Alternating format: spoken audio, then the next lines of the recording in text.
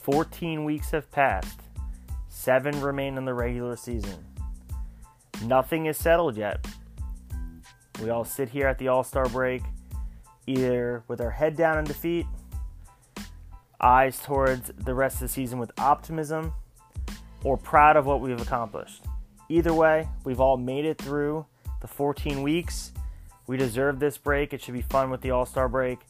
And I wanted you take this time to kind of address the status of the league and talk about all the happenings in For the Fame. So sit back, relax, and enjoy the Commish's wrap-up show.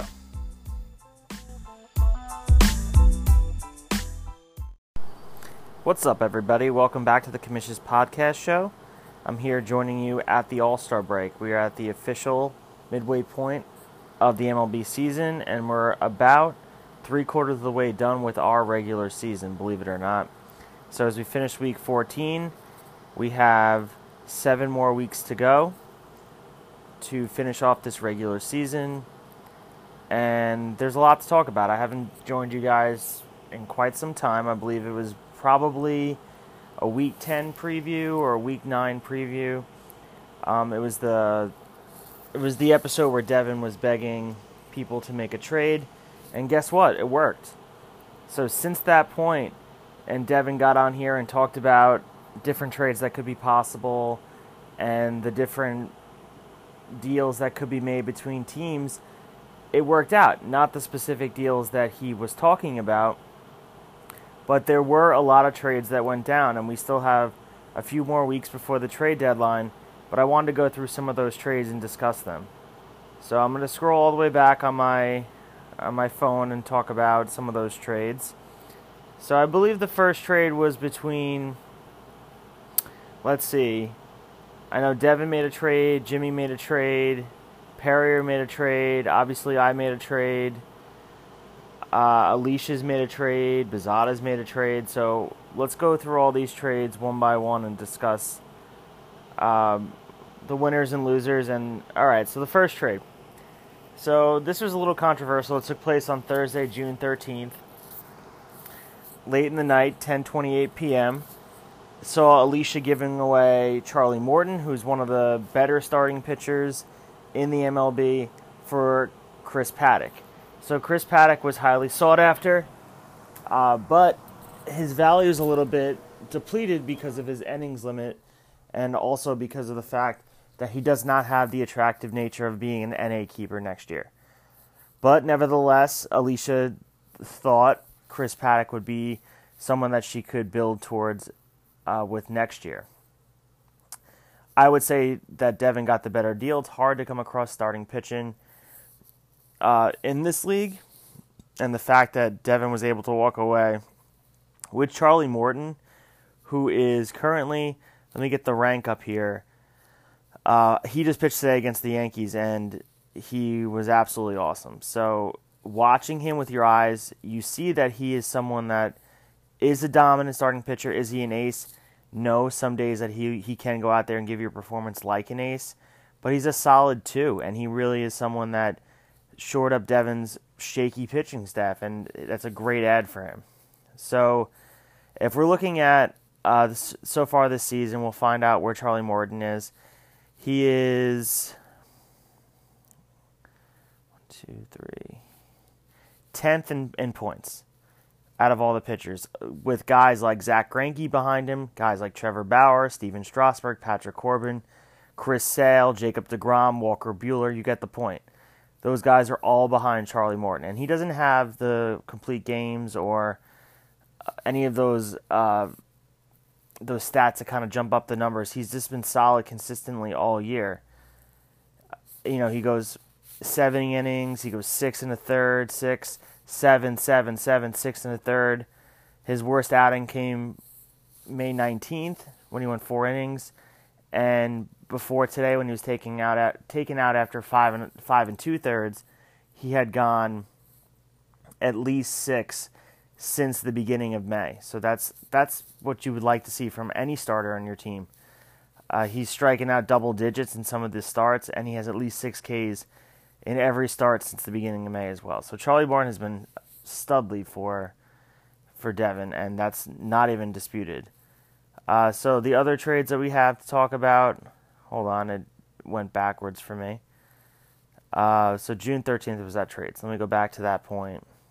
Unfortunately, I don't have a laptop to be doing this. It's so much easier when I can actually pull up the full league. But I'm using the app, which is kind of user-friendly. And I just wish you could separate it by trades and by ad drops, because obviously there's a million ad drops on a weekly basis with our league. So it kind of gets mixed in. So going through the ad drops, the next trade, let's find it. So many ad drops.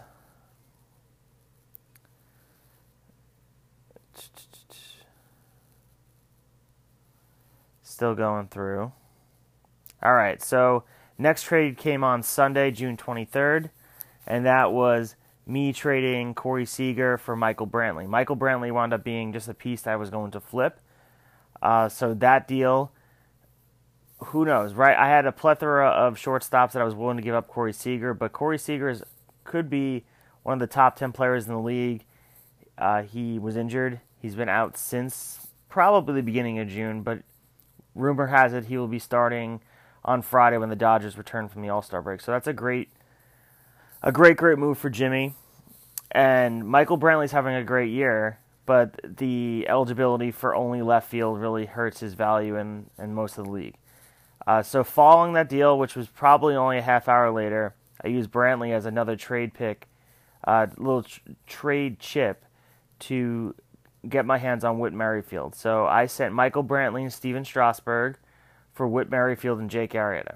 So Jake Arrieta looking, he might need surgery after his comments to Todd Frazier with his, I'll put a dent in your head and all that stuff. We found out that there's a bone spur in his elbow. He could be facing surgery. He might not have the surgery, but either way, he hasn't even been that effective this year, so it's not a huge loss. He was kind of a throw-in to the Merrifield deal. Merrifield was the main piece I was looking at, so honestly, if you're looking at it, it's Merrifield and Strasburg 1-for-1. I think those two players are pretty even. Strasburg has been unbelievable for Perrier since I traded him. He had a start that he went, I think his last two starts, he went 7 innings, and I think he had 14 Ks his last start. So Steven Strasburg has been unbelievable for Perrier. And Whit Merrifield's more of the same for me. Every day, I pencil him in. He plays about 160 games a year. He leads off for not that great of an offense, but he gets on base. He's currently ranked 19th overall in points and literally gets at least 1 point a game. He never really gets you negative points. He doesn't strike out that often. He's a great add for my team, and I really love the flexibility. Having a first, second, center, and right eligible, I can really switch up my team. I was having a lot of trouble earlier in the year of trying to figure out how to get people into the lineup. And a lot of times I would have guys starting, but they had to stay on my bench because they didn't have the eligibility for any other position. So it's been great having him and Jay Bruce and be able to mix it up. I think I've started Whit at every single position that he's eligible for so far this year. So it's been great to be able to put him in there, and you know he's starting. But I would say that right now that Perrier would definitely have the better of the deal, only because starting pitching is so weak in this league, and I may live to regret the fact that I sent him away, and that remains to be seen. But I thought I needed another offensive piece. Looking at a lot of different teams, there were a lot of different pieces that offensively I wasn't happy with. So I wanted to get another player that was at least in the top 25. Whit Merrifield does that for me, but at the same time, I'm robbing Peter to pay Paul and taking a strength and making it a little bit weaker. So if Strasburg was going to round out and be the ace that we know he should be and pitch well for the Nationals this year, like he has been his last two starts for Perrier, I could be looking at having Clayton Kershaw, Max Scherzer, Justin Verlander, and a Steven Strasburg. And that could be deadly going into the playoffs. But I took a risk. We'll see how it works out. But right now, I would say it's dead even. If you look at the points, obviously Merrifield plays every day, so it's hard to judge. But Merrifield right now and Strasburg have a decent amount of they have about the same points almost every day. The other trade, we have Devin and Perrier. So Perrier's been very active. He traded Adele, who is an NA prospect in the Angels system, for Carter Kaboom and Jamison Taillon.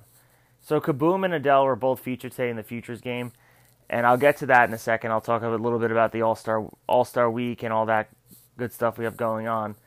But Adele and Kaboom, this was a brain. I was scratching my head at this deal at first, but everything I'm reading about Adele, he seems to be a surefire superstar in the making for the Anaheim, or whatever, Los Angeles Angels of Anaheim. But I do like this deal for both teams. So maybe if Jamison Taillon comes back in August for Perrier, he could be a difference maker. And Carter Kaboom already showed that he was capable of playing at the major league level for the Nationals earlier this year. But this is a deal we have to wait and see what happens, because it's too soon to say. We got to see those two players get showcased today, which was awesome to see. Adele and Kaboom definitely had their at-bats today, and I think Adele had about 1.5 points. He had a run scored, got on base. It was nice to see him out there, and he looked like a bona fide stud. Everything I'm reading from the different reports of the game, people are very happy, and he looks to be the most major league ready of all the prospects we saw today. So that was very, very. It was kind of cool to see that, especially seeing that those two were just traded. All right, so Devin was continually on the move, making moves. He traded Travis Shaw and Patrick Corbin to Travis for Daniel Murphy and Jack Flaherty. So Jack Flaherty had a no-hit bid going into the 6th inning today. Patrick Corbin's been pretty great so far for Travis. The Nationals have been streaking. They've been the best team in baseball, believe it or not, for the past 2 weeks or so. So they find themselves right back into the hunt for the wild card. Devin really needed to shore up second base. It was a black hole for him. Travis Shaw was absolutely abysmal. He's been recently sent down for the number one prospect that they have there. I think his name is Keston Herrera, the second baseman from Milwaukee. So he got called up. Travis Shaw said goodbye. So Travis Shaw has since been dropped. Devin replaced him with Daniel Murphy, who has not lived up to what he probably should be doing in Colorado. Daniel Murphy is a career hitter, and he's someone who can put up high numbers, well, a high average and big numbers, especially in Coors Field, and he's just not. So he's better than Travis Shaw, but at the same time, Daniel Murphy isn't really living up to his name, which is part of the reason Travis wasn't even competing this year. So we'll see if Daniel Murphy can turn it around. Obviously with Colorado, that their stadium produces a lot of offense, so maybe Daniel Murphy in the second half of the season has a monster year. I love Jack Flaherty for Devin. That's a great addition to his team. I actually like Jack Flaherty better than Patrick Corbin. Patrick Corbin has the name. He was a big free agent signing that all the teams were after. But Jack Flaherty has been quietly consistent. He's on the St. Louis Cardinals that don't get as much love here on the East Coast. They kind of just do it quietly. But Jack Flaherty has the pedigree to be an ace. He has great stuff. I love him, and I think that's a great trade for Devin. I'm not sure how it really works out for Travis going into the future. He got his third win of the season this week, but is Patrick Corbin really going to be the pitcher he's keeping? I don't think so, but maybe he's just trying to make it interesting for himself this year. He has said multiple times he just clearly doesn't want to sell. So if he's not selling, he wants to make sure his summer is interesting, so he's having a competitive team. And I saw Travis at 4th of July, and he was hell-bent on not selling and thought that the impossible could happen.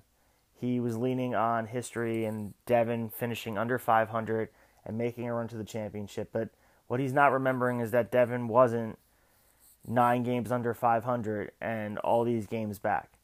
Devin snuck in the playoffs, but that was when a lot of teams were struggling. There was a little bit more parity, and there was a little bit more space for Devin to do that. Travis has dug a hole that's way too deep for him. If he was 3-7, I'd say it's possible, but you're 3-11, and making a run and jumping Jimmy, who's 6-8, Greg, who's 7-7, Karen, who's 8-6, Perry, who's 7-7, Devin, who's 8-6, Bazada, who's 8-6.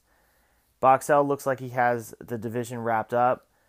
At 11-3, he's 3 games up with 7 remaining. He has only lost 3 this year, and I don't see him going on a losing streak anytime soon. His team is that consistent. So that means that he's going to have to make a run and pass a whole bunch of teams. I just don't see it happening for him. So while I agree he's not selling, but he has this mindset that the NA prospects are not worth pursuing, which I disagree with. You see someone like Fernando Tatis Jr., who was my NA keeper last year. He's produced at the Major League level, and he looks like an absolute superstar. So if you get one of those guys and get your hand on one of them, like an Adele, like a Royce Lewis, or a Dylan Cease, or one of those guys, by trading one of those pitchers that you're not going to keep, you could still set your lineup and make moves and try to compete each week, but you're looking forward to next year. You have to find that piece that, like, say if Dylan Cease winds up being an ace for Chicago, Dylan Cease winds up being, you get to keep him in the last round, and there you have it. You have one of those pitchers that you can plug in there. So I don't really agree with the strategy, but I do respect the move that he's not trying to build other super teams and not selling too early. But he still has a few weeks to change his mind. And we will definitely see if Patrick Corbin and Chris Sale wind up being on the move. All right, finally, the last trade. We saw Bazada acquiring Ryu from Alicia for Jorge Polanco and Wander Franco. So this deal, I had talked to Bazada when he had this on the table. While Ryu has been absolutely amazing this year, probably the National League Cy Young, Jorge Polanco has been just as great on the other side for offensively. The Minnesota Twins are scoring runs at a record pace, well, at least franchise record pace. They're hitting home runs by a huge margin, and Jorge Polanco has been part of that reason. So Jorge Polanco, you may not know his name. He's playing in obscurity in Minnesota, but he's 30th ranked overall in points in the first place Minnesota Twins team. He's a key cog to their offense, and he's someone that is very, very, very, very valuable. So giving up Polanco for Ryu was tough. But you have to really wonder, although Ryu is 4th in points for pitching, he is 2nd in National League in pitching. He's probably going to win the Cy Young just because the Dodgers are in a better spot than the Nationals are. Obviously, Scherzer's having an amazing year as well. But the writers may vote for Ryu only because of what I just said before. Scherzer is pitching, but his team's not really winning. That will change if somehow the Nationals get to the wild card play-in game, or they somehow make a miraculous run and hop over a few teams and get that division lead.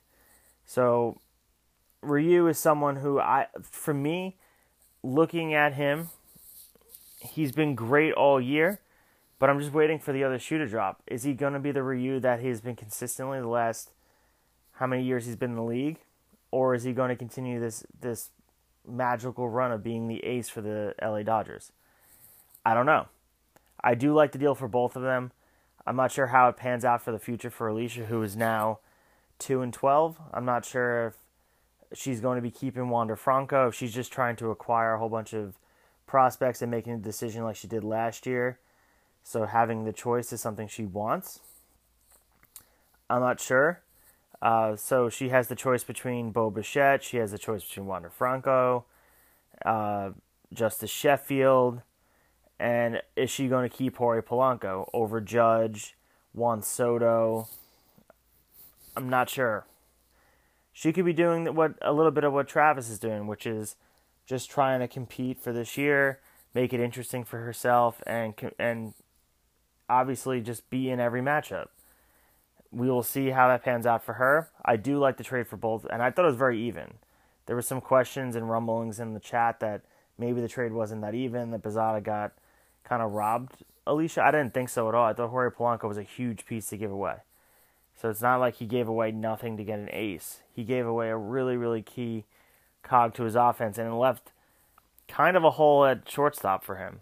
I mean, the difference is about 30 spots for Gene Segura for him playing short, but for me, that's a huge piece to give up, and that really leaves a hole in his offense. Let's see if it makes a huge difference for him. He's on a little bit of a losing streak right now. He lost this week, didn't put up a lot of points, scored less than 100 points. Was one of 2 teams that only did that, ironically, with his sister. So I'm not saying that Jorge Polanco would have got him, more, above 100 points, but Jorge Polanco definitely is going to be missed in his lineup. So those are the trades. I thought it was really interesting to see kind of each domino continue to fall and they build on each other. I fully expect to see more trades as the time goes on. The trade deadline is in August, so I'm curious to see if anyone else is talking, making deals, discussing anything of the likes with trades. So August 11th at 12 a.m. or I think 11:59 p.m. on that day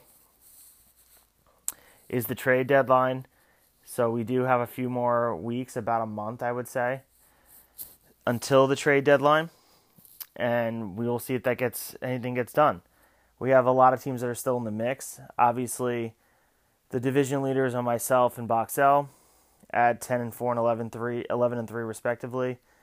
Karen's 8-6, Greg's 7-7, Bezada's 8-6, Devin's 8-7, Perrier 7-7, Jimmy's 6-8.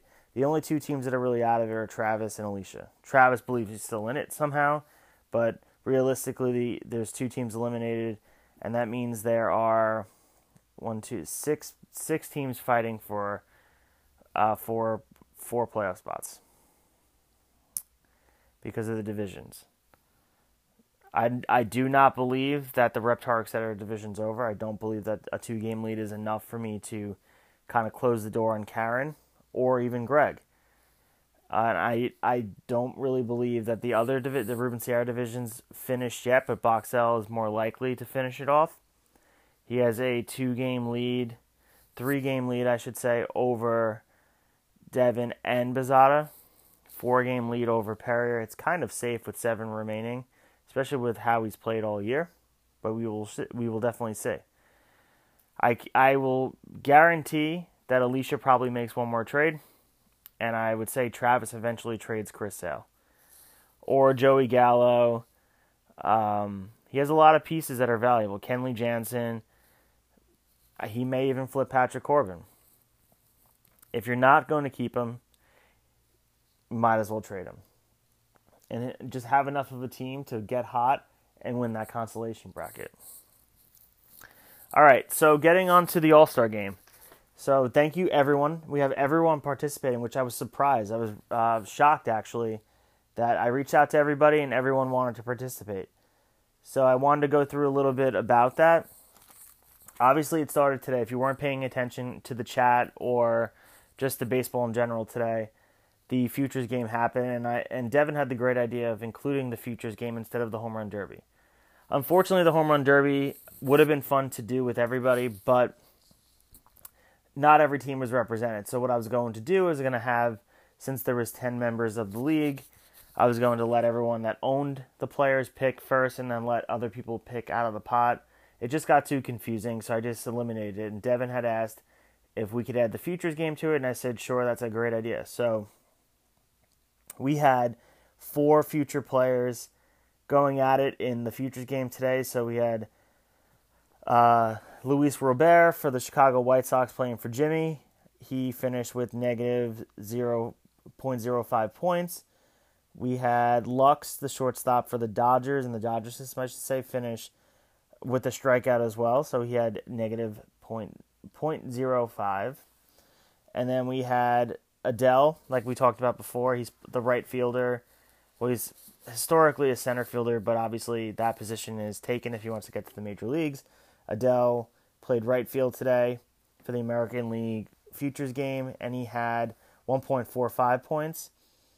And we also had Carter Kaboom had 1 point for Perrier.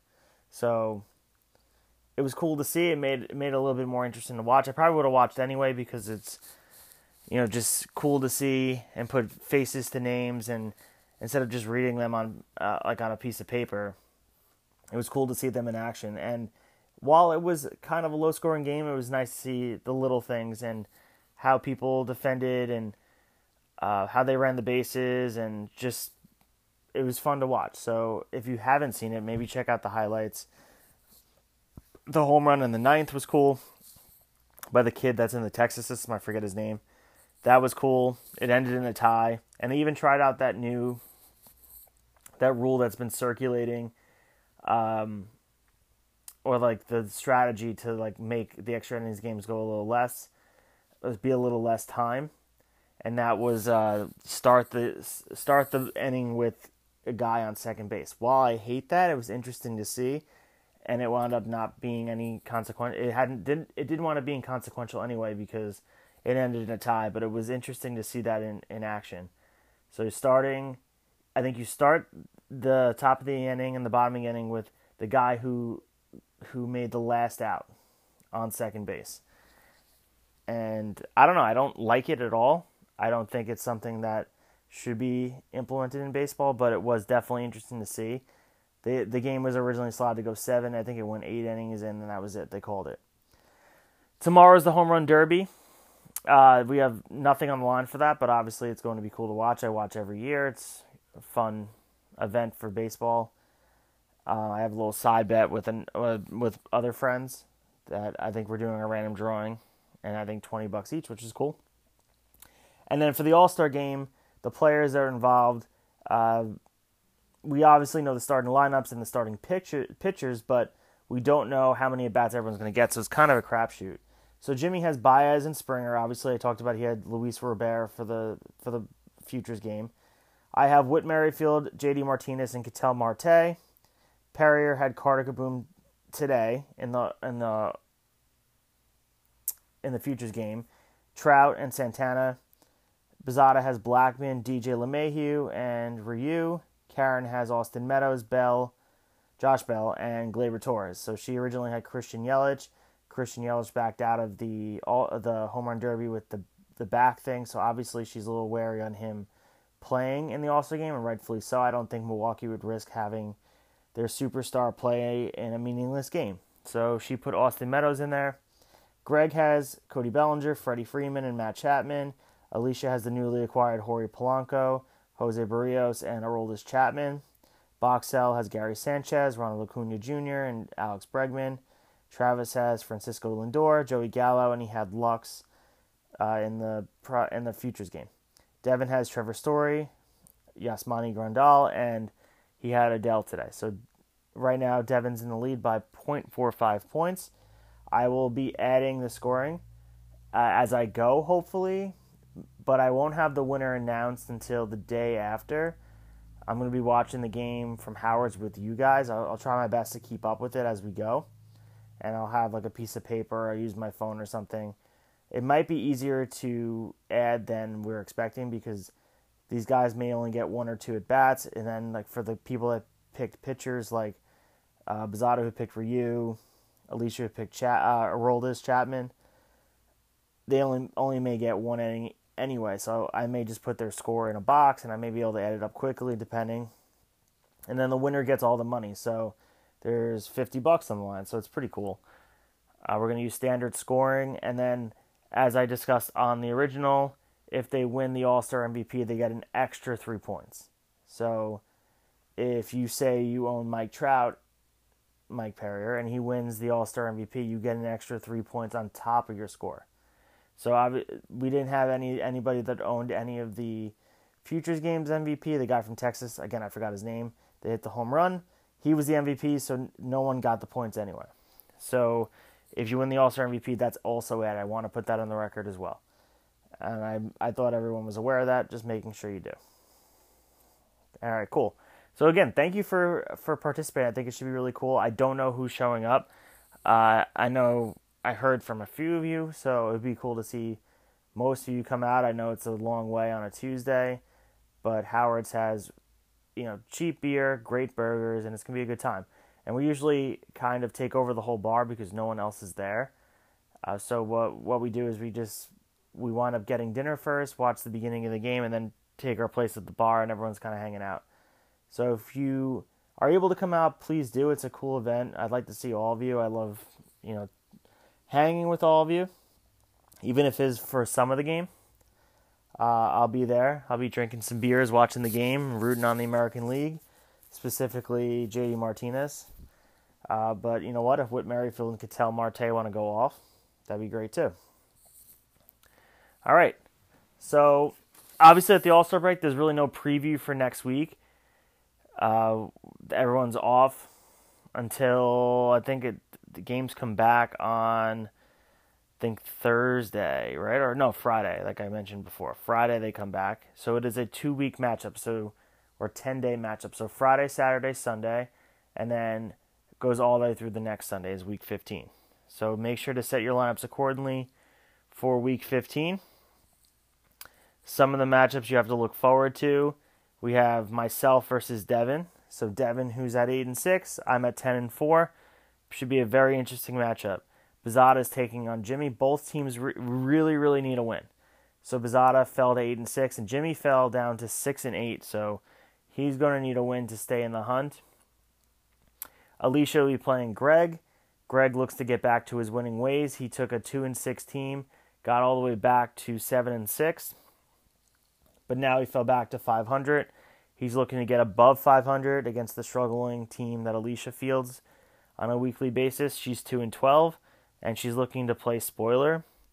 Travis takes on Perrier. Travis, fresh off his 3rd win of the season, will take on Perrier, who got the win over Karen and moved to 7-7. And then Karen takes on Boxell. This is going to be a great matchup. Karen will be 8-6, and Boxell will be 11-3. I do not envy anyone playing Boxell for 10 days. The team is stacked, and he puts up points daily, so he's projected for 195 points. I wouldn't be surprised if he puts up over 200. So Karen's really going to have to put up points if she wants to beat Boxell. But again, those matchups are going to be 10 days long, and they return on Friday. So make sure you're setting your lineup and you're prepared. I'm sure you guys will all remember. So, and I believe over the course of those 10 days that the roster moves do not reset. I'd have to check into that. They may not reset on that Sunday, so I'm pretty sure that history has shown me that it would just be 6 roster moves throughout the 10 days. So be aware of what you're doing with your roster moves. Don't be careless with them thinking they're going to reset. Because in week 1, I'm pretty sure that when we had the longer week, that the roster moves didn't reset, and you had to wait a whole another week to set your lineup. And some people had injuries and things like that, and you weren't able to fix it with any ad drops. So make sure you're being wise with those 6 ads and drops. All right, power rankings. So this is my favorite part of the podcast. I want to go through the power rankings and kind of discuss those with you.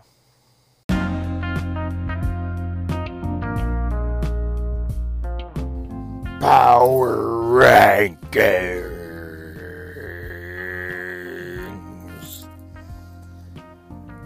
All right. Favorite part of the show, power rankings. So without further ado, let's go through the 10 teams, starting with worst to first. So number 10 is Alicia at 2-12. She sits with the worst record in the league. She only has 2 wins on the season, and not much to say for her. She is making trades to make herself better for the future, sort of. And I don't think she is quite done with what she has planned. So 2-12. She hopes to get back to her winning ways next year. Number 9, Travis. Despite his win, bringing him to 3-11, he is still the second to worst team in the league. He has some key pieces that may be valuable at the trade deadline in a few short weeks.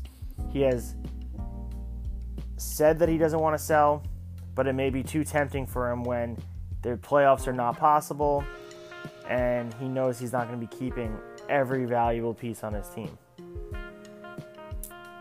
Number 8, is Jimmy. Falling to 6-8, he was in contention for the Reptar etc. division lead. He's since fallen on some hard times, so now he sits at 6-8, and he's looking to get back to his winning ways against Pizzata next week. He really needs a win. Jimmy's team has been struggling mightily, and we shall see if he can hop up in the power rankings a little bit. Number 7 is Mike Perrier. He dropped down the power rankings a little bit. He won this week, but his team has been leaving a lot to be desired.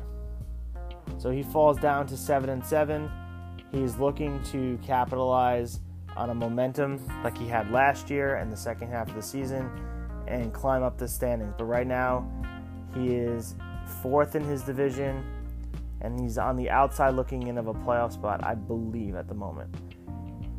Number 6 is Greg. He's also 7-7, but I do like Greg's team a little bit better than Perrier's right now.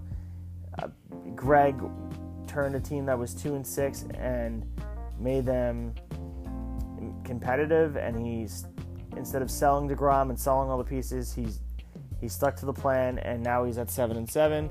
So I know Greg's not panicking because he's seen it all so far this year. And Greg will definitely be competing for a division title this year continually. He's only 3 games back, but most definitely a playoff spot. Number 5 is Mike Pizzata. 8-6. He really struggled this week with scoring. He scored under 100 points, and that losing Jorge Polanco may be troublesome for him, and he has to be wondering where else he's going to get offense from. His pitching will definitely be fine. He's hoping Luis Severino comes back soon, but I don't know if Luis will be back by the end of the regular season. He may just be there for the playoffs for him, which is a scary thought, because if you're sitting there with Luis Severino on his first couple of starts, he may be on a short lease and they're getting him ready for the actual MLB playoffs, or he could be sitting there and struggle because he hasn't pitched in a big league game since last year. Number 4 is Devin. 8-6. He did win this week, and he continues to be a solid team, but alas, not better than the ones in front of him. Number 3 is Karen. 8-6. Despite losing this week, I really enjoy Karen's team. I think she's solid with, especially with Yelich. Her offense is just unbelievable. They put up points by the boatload. She is definitely she's going to be a tough out in the playoffs if she gets there. I think that she is more well-rounded than the teams that are behind her. Number 2 is myself at 10-4. I'm happy with where I'm at with my team, but I just can't put myself above Boxell. I think, I will be getting better as time goes on. I love having the diversity of my lineup that I can put out there every day, whether I put Whit Merrifield at second, or I put him at first, or right field. It's great to be able to have that flexibility to put any of those guys everywhere. Ketel Marte, my team seems to be very reliant on speed and sneaky power with Whit Merrifield and Ketel Marte. Those guys are leading the way. Time will tell if I will regret trading Steven Strasburg in a pitching-hungry league. Right now it's worked out for me, but I'm hoping this hot streak lasts because, as we know in this league, you get hot at a certain point, then you get cold. So I'm hoping that my team doesn't get cold at the wrong time. And number 1, the aforementioned Matt Boxell at 11-3. He continues to put up points by the boatload, and he has the most points in the league. He only has 3 losses on the year, and he's going to be someone that, barring any changes, anything that is weird, he's going to win that division, and he's going to have a bye going to the playoffs, and he's going to be a really tough out. So Matt Boxell is the king of the power rankings until he's knocked off his throne. So we will move to week 15 with optimism, and believe it or not, with only 7 weeks left in the season, we are that close to the playoffs and that close to crowning our 2019 Fantasy baseball champion. Thank you guys so much for listening. I hope you enjoyed it. I hope to see you guys there at the All-Star game. If not, maybe I'll see you guys soon. Continue to chat it up in the group me. And as always, Commish is out.